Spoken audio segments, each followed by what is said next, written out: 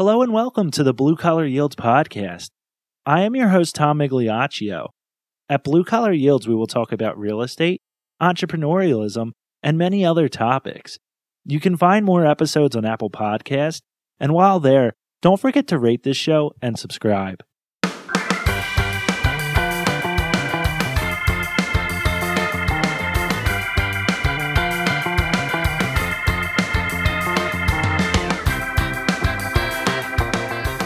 Our next guest is Michael Parlante. Mike graduated from Rowan in 2002 with a bachelor's in marketing and public relations. Mike has a diverse background. He's the owner of Capsule Products, an online store supplying Invisalign patients with on-the-go product. He's also an executive VP at Mid-Atlantic Ortho, as well as a partner in MDM Holdings, where they buy and hold cash-flowing properties in southern New Jersey. Mike, thanks for joining us today. We really appreciate your time. Tom, I really appreciate you having me. I'm excited to talk to you today.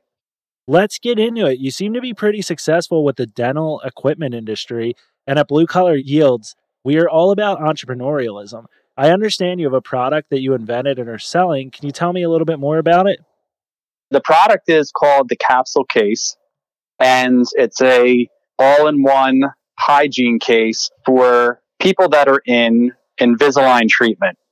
And in orthodontics, the amount of patients that are beginning treatment with clear aligners, whether it's Invisalign or another system, is really becoming much more common and possibly even surpassing the traditional brackets and wires.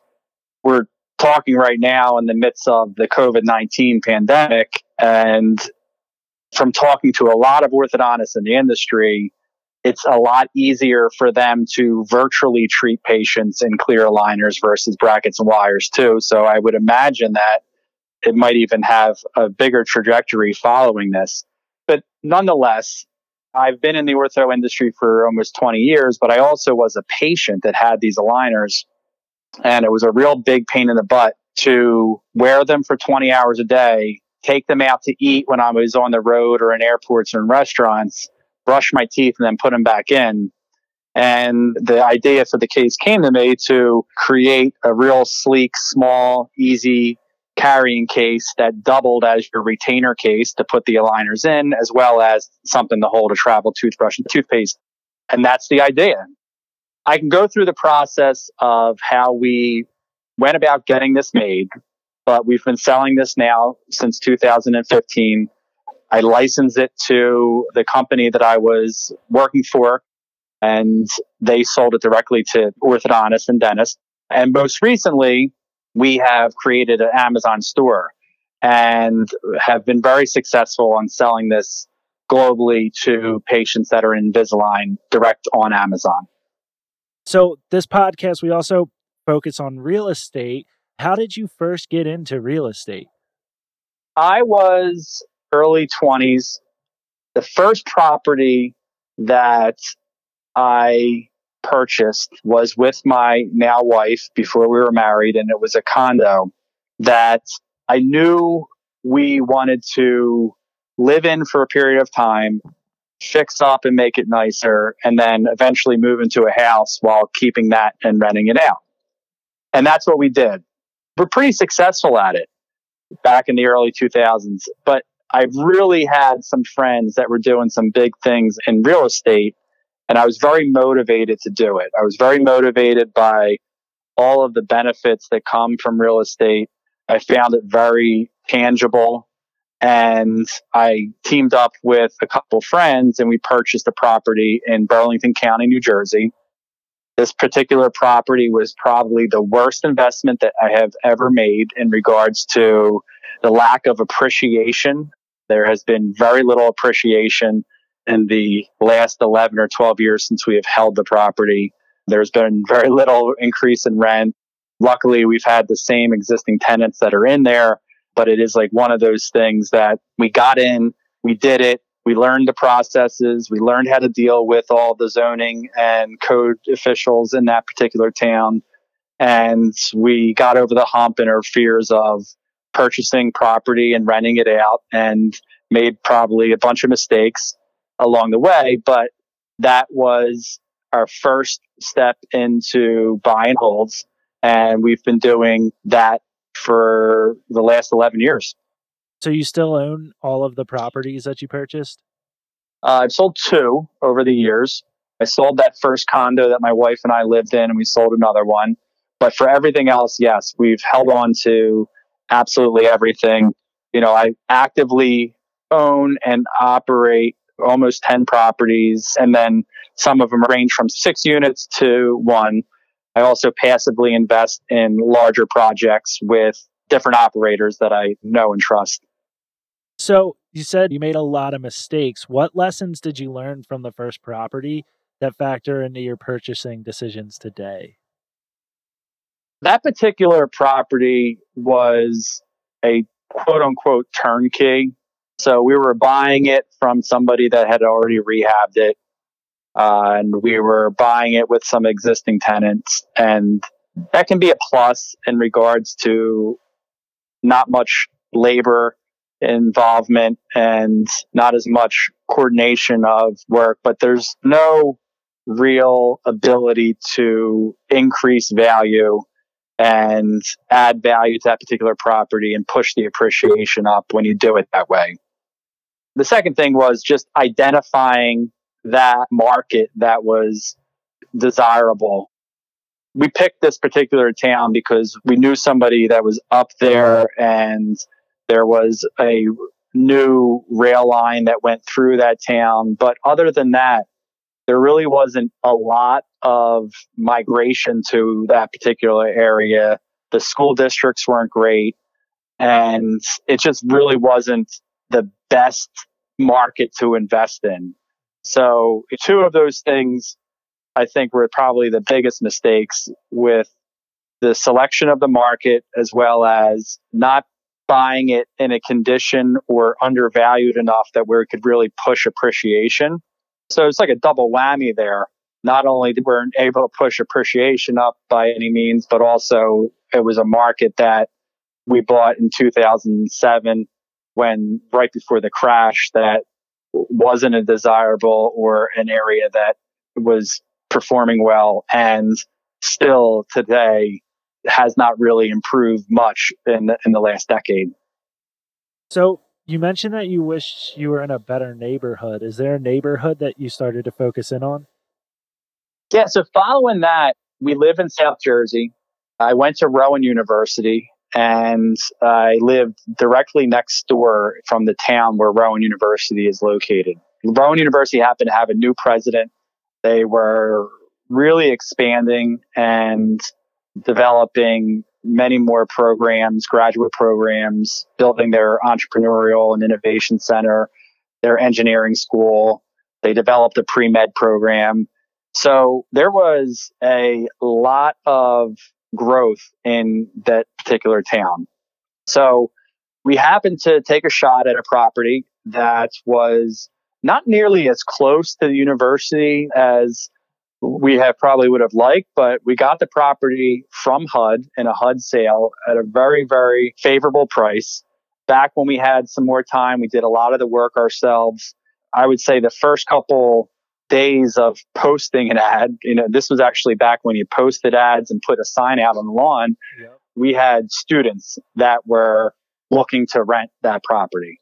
And I noticed that if it was a family versus a student, what the students were accustomed to paying versus what a family was accustomed to paying for a single family home in that particular town was different. And it highly favored the students, meaning that it highly favored us to rent to students because they were used to and accustomed to paying more to live off campus. Well, you're saying like the students are used to paying $500 to $600 a bedroom, where for a family that might not work. Absolutely. Right. So we recognized that there was a demand there, and we followed that up over the next couple of years because I have one partner, and my partner and I both work full time, both have families. We didn't go into buying frenzy, but we bought maybe a property a year for 5 years and did very well. Quickly identified the streets that were closest and most desirable, really marketed to owners, but also were really in tune when things went for sale. And although it was competitive, we were able to get our hands on properties that were on great streets, but also had the square footage that we could add bedrooms or living space to, which equals additional rent because students want their own living space, their own bedrooms. And we have 5 properties there now. So you mentioned when you first started doing this, you would put up signs and post ads. I'd assume that's changed. And how are you guys keeping up with the times? I credit my partner really keeping up with things. Well, one, yes, we absolutely started to use things like Facebook Marketplace. We started to use Zillow and everything else that you would use to attract new tenants. And it's really competitive where we have discontinued even purchasing there. There's a lot of building that's going on and the market got out of control. We no longer purchase in that particular town, but we still have these rentals and we still need to have them occupied year after year. And I know a lot of landlords that have struggled to continuously get their leases turned over before the beginning of the school year. And my partner did a really creative thing. He started to get into the particular groups, the Facebook groups that the students were in, and using Instagram because that's where a lot of the younger kids are. And using those platforms, he was able to kind of infiltrate and get our properties in front of them and also link other students up that were possibly looking for roommates. So being creative, using some of those platforms, using some of the sites that they were on has allowed us to really always have these things occupied and fully rented year after year. And how else are you using technology? I understand that used to get mailed checks most likely back in the day. Has that changed as well? Without a doubt.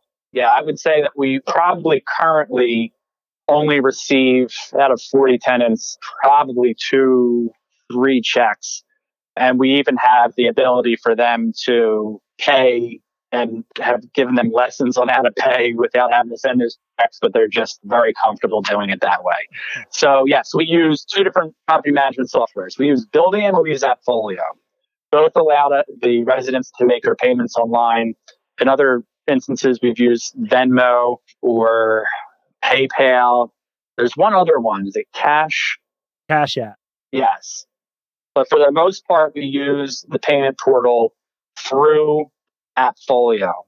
And for some of our tenants that even say they don't have bank accounts, we've even walked them through the steps where they can find a local CVS or a local 7-Eleven and use the barcode that the property management software provides them and make their payments there.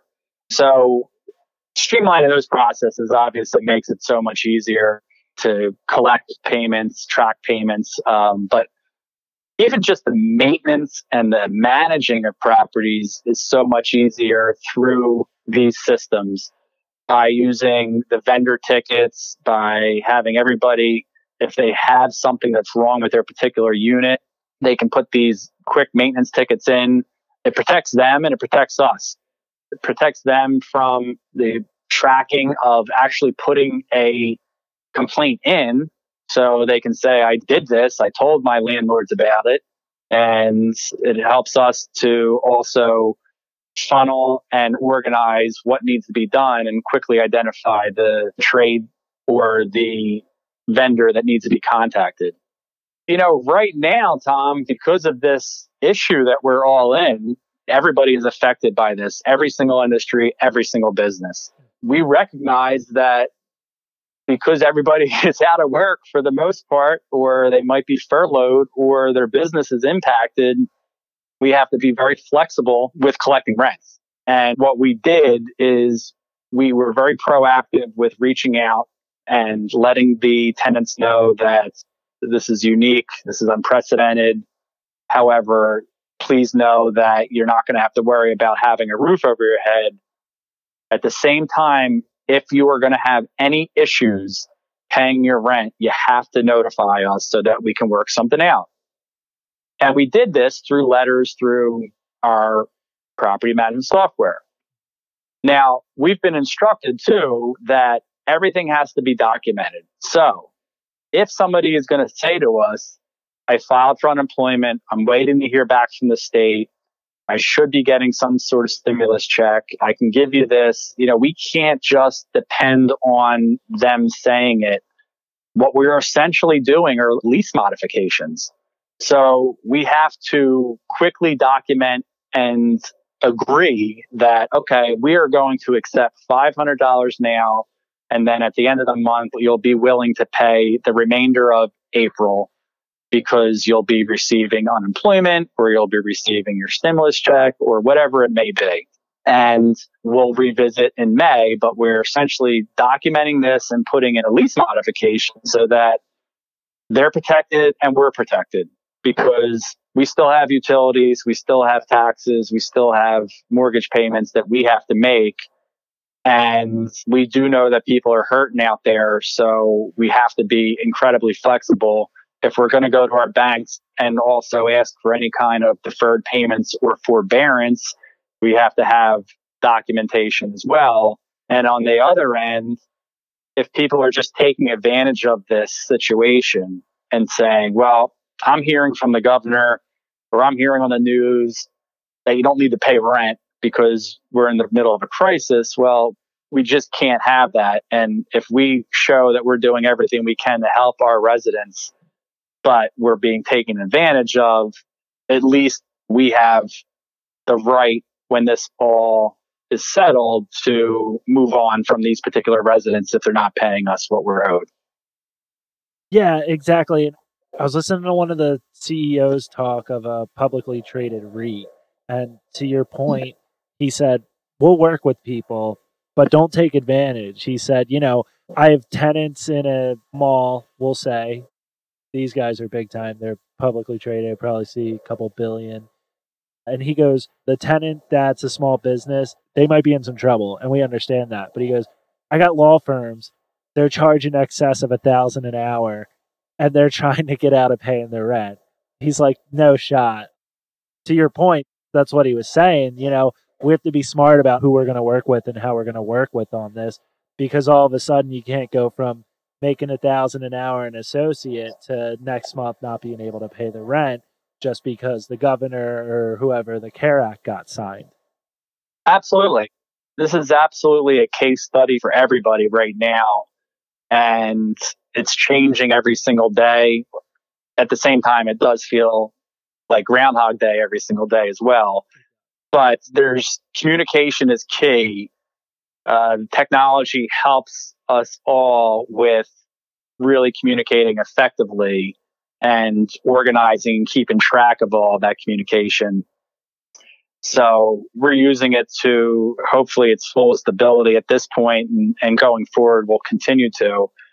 It's really interesting to see how this is all unraveling. And I'm really happy that we've had some of these systems in place beforehand so that we're not running around and don't have any processes that we can rely on. Have you been in contact with the banks that have loaned you money, that hold the note of the mortgage? I have. We have not at this point decided to do anything.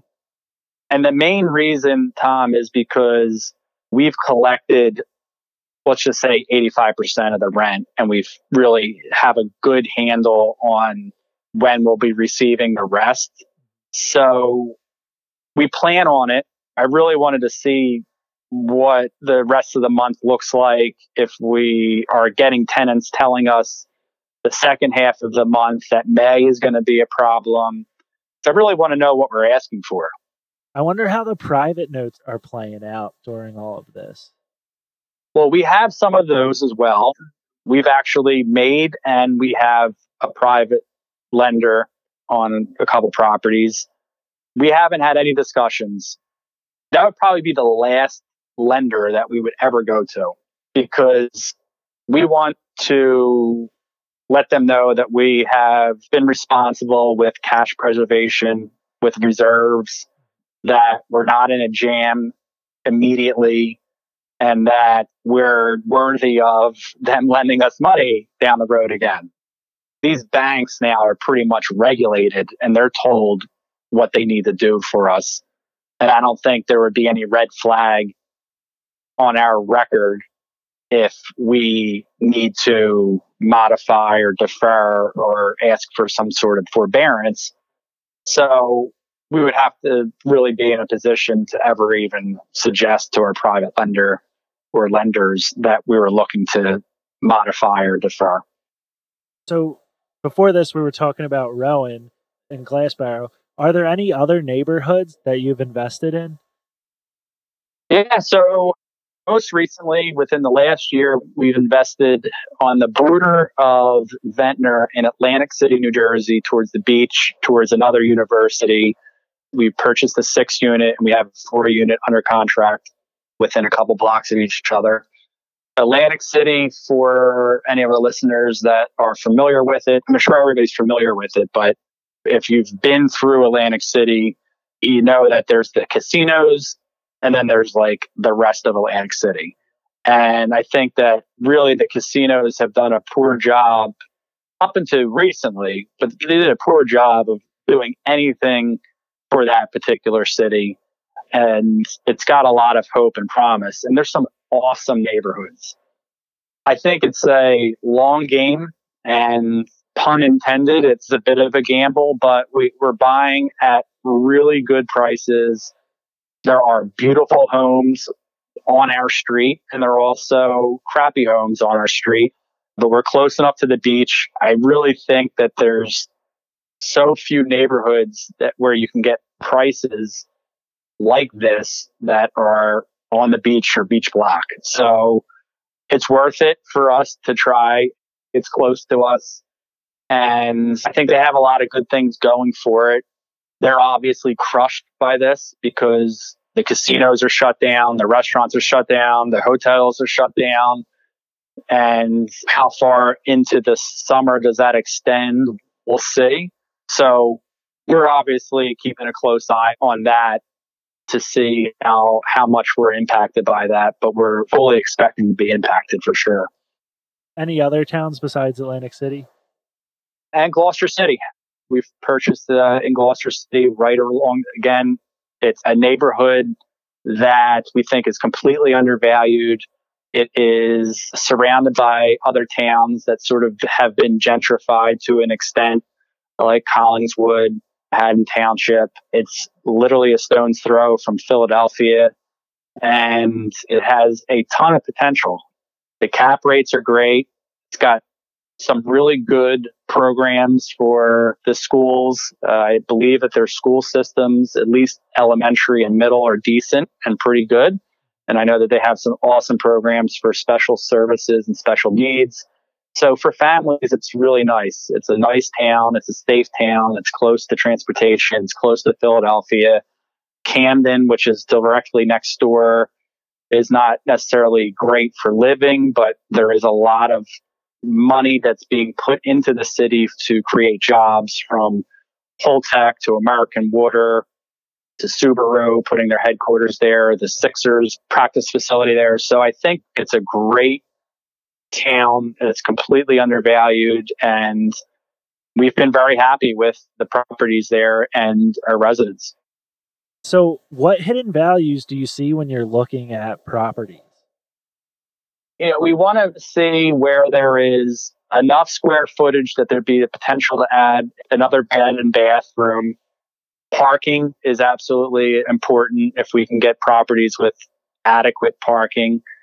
And we really look for properties that need to be renovated, and they have to be at a discounted enough price. You know, sometimes if you buy a property, sort of like the one that we bought in Burlington, where not much really needed to be done. Well, it's going to be hard to get that property at a price where it is undervalued enough and you can do the renovations, that after you do the renovations, you go to the bank and the ARV is enough for you to combine those mortgages. I mean, that's what we're essentially doing, Tom. We're doing the BRRRR strategy. We're buying it, we're renovating it, we're renting it out, we're refinancing it, and we're repeating it. I love hardwood floors because you can really refinish hardwood floors and make them look spectacular for a great price. I love opening up walls. If it's a full renovation, we'll make the property a smart property with putting USB outlets in, the right lighting. We do a good job with all of our vendors and getting great high quality, either granite or quartz countertops in there, stainless steel appliances, buying the products and the supplies correctly, having the right guys putting them in, and buying it for the right price is really the key to being able to repeat the process over and over again. Yeah, I talked to our mutual friend, Rich Laletta, and he said that's the important part, is to know how much everything cost you to install. So when you're looking at a project, you could do a quick back of the envelope calculation to try to figure out if it's worth pursuing further. Let's shift over to Lexington. You invested directly in so many properties. Why did you decide to passively invest in this deal? I live in all four quadrants of the cash flow quadrant, and I'm also a husband and father of two boys. So there's only so much I can do.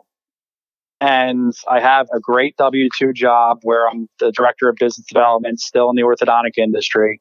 But I love real estate investing because of all of the awesome benefits, from cash flow monthly to the tax benefits, depreciation, the ability to appreciate that asset over time, as well as get tax benefits now. It's just a great asset. I would highly suggest to everybody that they invest in real estate. But it takes a lot to identify properties. It takes a lot to underwrite and be in markets. I've tried many of times to go outside my lanes and explore different assets, and I haven't been successful. And I think because there's so many people that are doing it full time. So, I'm friends with Matt Faircloth. I knew him from meetups and masterminds we did together. And he clearly did a good job of marketing himself early on. And he puts himself out there, and he's a great resource. And he also is a great operator. So there's plenty of syndicators that I could invest passively with, but I at least have a relationship with Matt. I like the way he does business. It's easy for me to get on the phone with him and talk to him. So I did invest with him over the last year in his Lexington project, which was a 222 unit apartment complex in Lexington, Kentucky. And I get checks quarterly and I get updates quarterly. And just like anything else, they share the good, the bad, and the ugly, whether they're switching property managers because the first ones didn't do a great job, to how they're handling the coronavirus crisis. So I would do it again. I do ultimately want to invest in bigger projects on the GP side myself. But in the meantime, I have no problem passively investing in projects where I know, like, and trust the operators. So, Mike, day to day, what fuels you? I really want to make my family proud. I also want to be able to constantly learn and invest in myself so that I feel fulfilled. I like creating things. For instance, right now with my work, we have a schoolhouse in my house basically right now because my kids are home indefinitely. So I'm in my room quarantined myself so that I can actually do all of this stuff. It's giving us time to create new products and launch new products for the summer when we know, or at least are hopeful, that things will be resumed and we can effectively launch. But it's exciting. So I like to build and create things, whether it's in my W-2 job or if it's in real estate or if it's on Amazon. I'd be looking to add products to that product line. So at the end of the day, I'd like the fact that I'm able to take care of my family. I like the different forms of revenue and cash flow that I'm able to get. This particular crisis is affecting us, but at least I have these different forms of revenue streams that at least let me know, okay, well, guess what? If my industry is decimated and I'm laid off, I have this. Or if my rentals aren't producing the amount of income for the next 3 or 4 months because people are having a tough time paying, I have that. I think it's always smart to have and build those additional revenue streams at an early age so that you're insulated and protected and diversified enough to get through any sort of crisis. Having said that, I am guilty of being jack of all trades, but master of none. And I've even felt that way probably more this year than others. So I do want to revisit how I am spending my time and investing my time. And I haven't figured it out, Tom, yet, like what would be next, but I am thinking about other projects and the type of investments that I want to do, not necessarily passively, but what I want to actively do. I don't think I can continue to just do smaller single family homes. I think I'd want to do things that are a little bit more exciting, more challenging. They need more involvement, but they also need more input to make them spectacular, whatever that may be. So I'm going to be revisiting projects in the next year, what I like to actually invest in. Mike, outside of real estate and dental sales, you briefly touched on this, but has something else caught your attention recently? Yeah. So there's two organizations that I've been working with for about 5 or 6 years. Ronald McDonald House is something that we've either worked with as raising money for volunteering at their facility. And I did that because actually our one son that does have some health issues was traveling back and forth to Chicago and for a procedure every 3 months. And somebody mentioned to us, hey, you should stay in this Ronald McDonald House instead of checking into a hotel. And it was an awesome organization. We felt a debt of gratitude to them. So we have worked with that organization. They're awesome, that have children that have extended stays in hospitals. So I love that. The second organization is Hope Smiles. And Hope Smiles, they set up dental clinics in impoverished areas of the world, particularly in Haiti. And we first started as a company that donated products to them because I had friends that were doctors, orthodontists that would go and donate their time for a week or two. So we started to donate some products to them, and that's going on for 4 years, but we're now helping them spread the word and get more doctors on board. We recently did a presentation with them together in Las Vegas to a group of 100 in an effort to really help that particular organization that does so much good in just areas of the world where dental is not necessarily a high priority. So they may have access to some healthcare, but a lot of them don't have any access to any kind of dental care. And really, if you let oral health just go by the wayside, there are a lot of overall health issues that people will eventually get.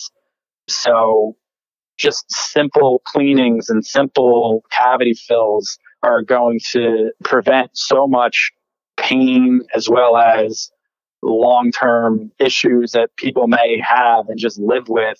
And it doesn't take much. I mean, it takes like $1,000 is what I remember. $1,000 actually helps treat 70 people on a routine basis. So they're doing a really good thing in a couple areas of the world. I actually plan on going to Haiti with one of the board directors. It was scheduled for, I believe, next month, but who knows now, to check out one of their clinics. And I think it's important for anybody to kind of have these things to be working on. It really helps because we can all earn a paycheck and we can all go do your job. But at the end of the day, doing things like this, at least you feel like you're making a difference and having an impact in more than one way. So now we're going to do rapid fire questions. What was your first job? I delivered papers for the Courier Post. I want to say I was 11 or 12 years old, let's say 5th, 6th grade. I rode my bike. I would pick it up at a house. My parents would actually let me something I would never let my kid do now. I'd actually cross a really busy street, highway, on my bike at 11 years old and go into a different neighborhood to deliver the papers. I would also have to be responsible for collecting the money. So I'd go and knock on the people's doors after a couple of weeks of delivering papers, and I would do collections. And I'd have people that would dodge me, but I made tips. I would wake up early on Saturdays and Sundays, and that was my first job. Did it teach you anything valuable? Was there anything you took away from that you still use or look out for? Yeah. I went on vacation one week and I actually needed a friend to do this for. And this was very common back then. And I remember I had my friend do it, agree to do it, and I would pay him. But my take was, and he didn't do it a day or two. When I got back, everybody was pissed. And I remember them letting me know it. And he was sorry, but he was a kid. He was 12 or 13 years old, and he just didn't have the initiative or the drive, or he didn't feel responsible. And I remember thinking, you know what? The lesson was, one, these little disruptions to people do make a difference. And then two, I need to do a better job of not picking friends, but asking the right friend, right, or relying, or delegation, which is so important in any business. I delegated without giving it much thought, and I paid the price. What are you reading right now? I'm reading a book called Loon Shots. And Loon Shots is interesting. It's a play off the word long shots, but Loon Shots is about a bunch of people that were wildly successful, but everybody thought they were loony, and they failed a billion times before making it, but they stayed true to their convictions. One's a guy, Japanese doctor, chemist, that created basically like the main statin that's used now for lowering cholesterol. And he was like laughed at, and all of his clinical trials for years basically showed that it just wasn't working. And pharmaceutical companies would hire and fire him. He believed in it. He knew, he saw the results. He saw that it was working in certain cases, and he just kept at it. And he failed not once, twice. You know, they called it deaths, like deaths of the project. And each of the projects died 3 times, but his particular work resulted in not only saving millions of lives, because it's a simple drug that saves people from having heart attacks and clogged arteries, but also probably made pharmaceutical companies $500 billion. Lastly, who's your favorite person to follow on social media? I'm a big fan of Malcolm Gladwell. He's got an awesome podcast. Our friend MC Lobster on Cashflow Ninja. Great guy. He's really good at staying in his lanes, but also interviewing people from all different walks and really turning some complex theories into very comprehensible things for people to understand. I've always listened to Tim Ferriss, more so for his guests. But those 3 are ones that I consistently tune into. Yeah, awesome. Well, thanks, Mike. Where can people get in touch with you? LinkedIn and Facebook are probably the 2 best places. Michael Parlante, you'll find me on each of those. I'm always available. I appreciate your show. I think you guys are doing a great job, and happy to spend some time here with you today. Yeah, we're real happy to have you on. Where can people find your case? Yeah, there's a website called capsuledental.com. It's also primarily being sold on Amazon. So if you just search either Invisalign travel kit or all-in-one travel aligner kit or capsule aligner case, you'll find it easily on Amazon. Thanks, Mike. Thanks for your time today. We really appreciate it. Thanks, Tom.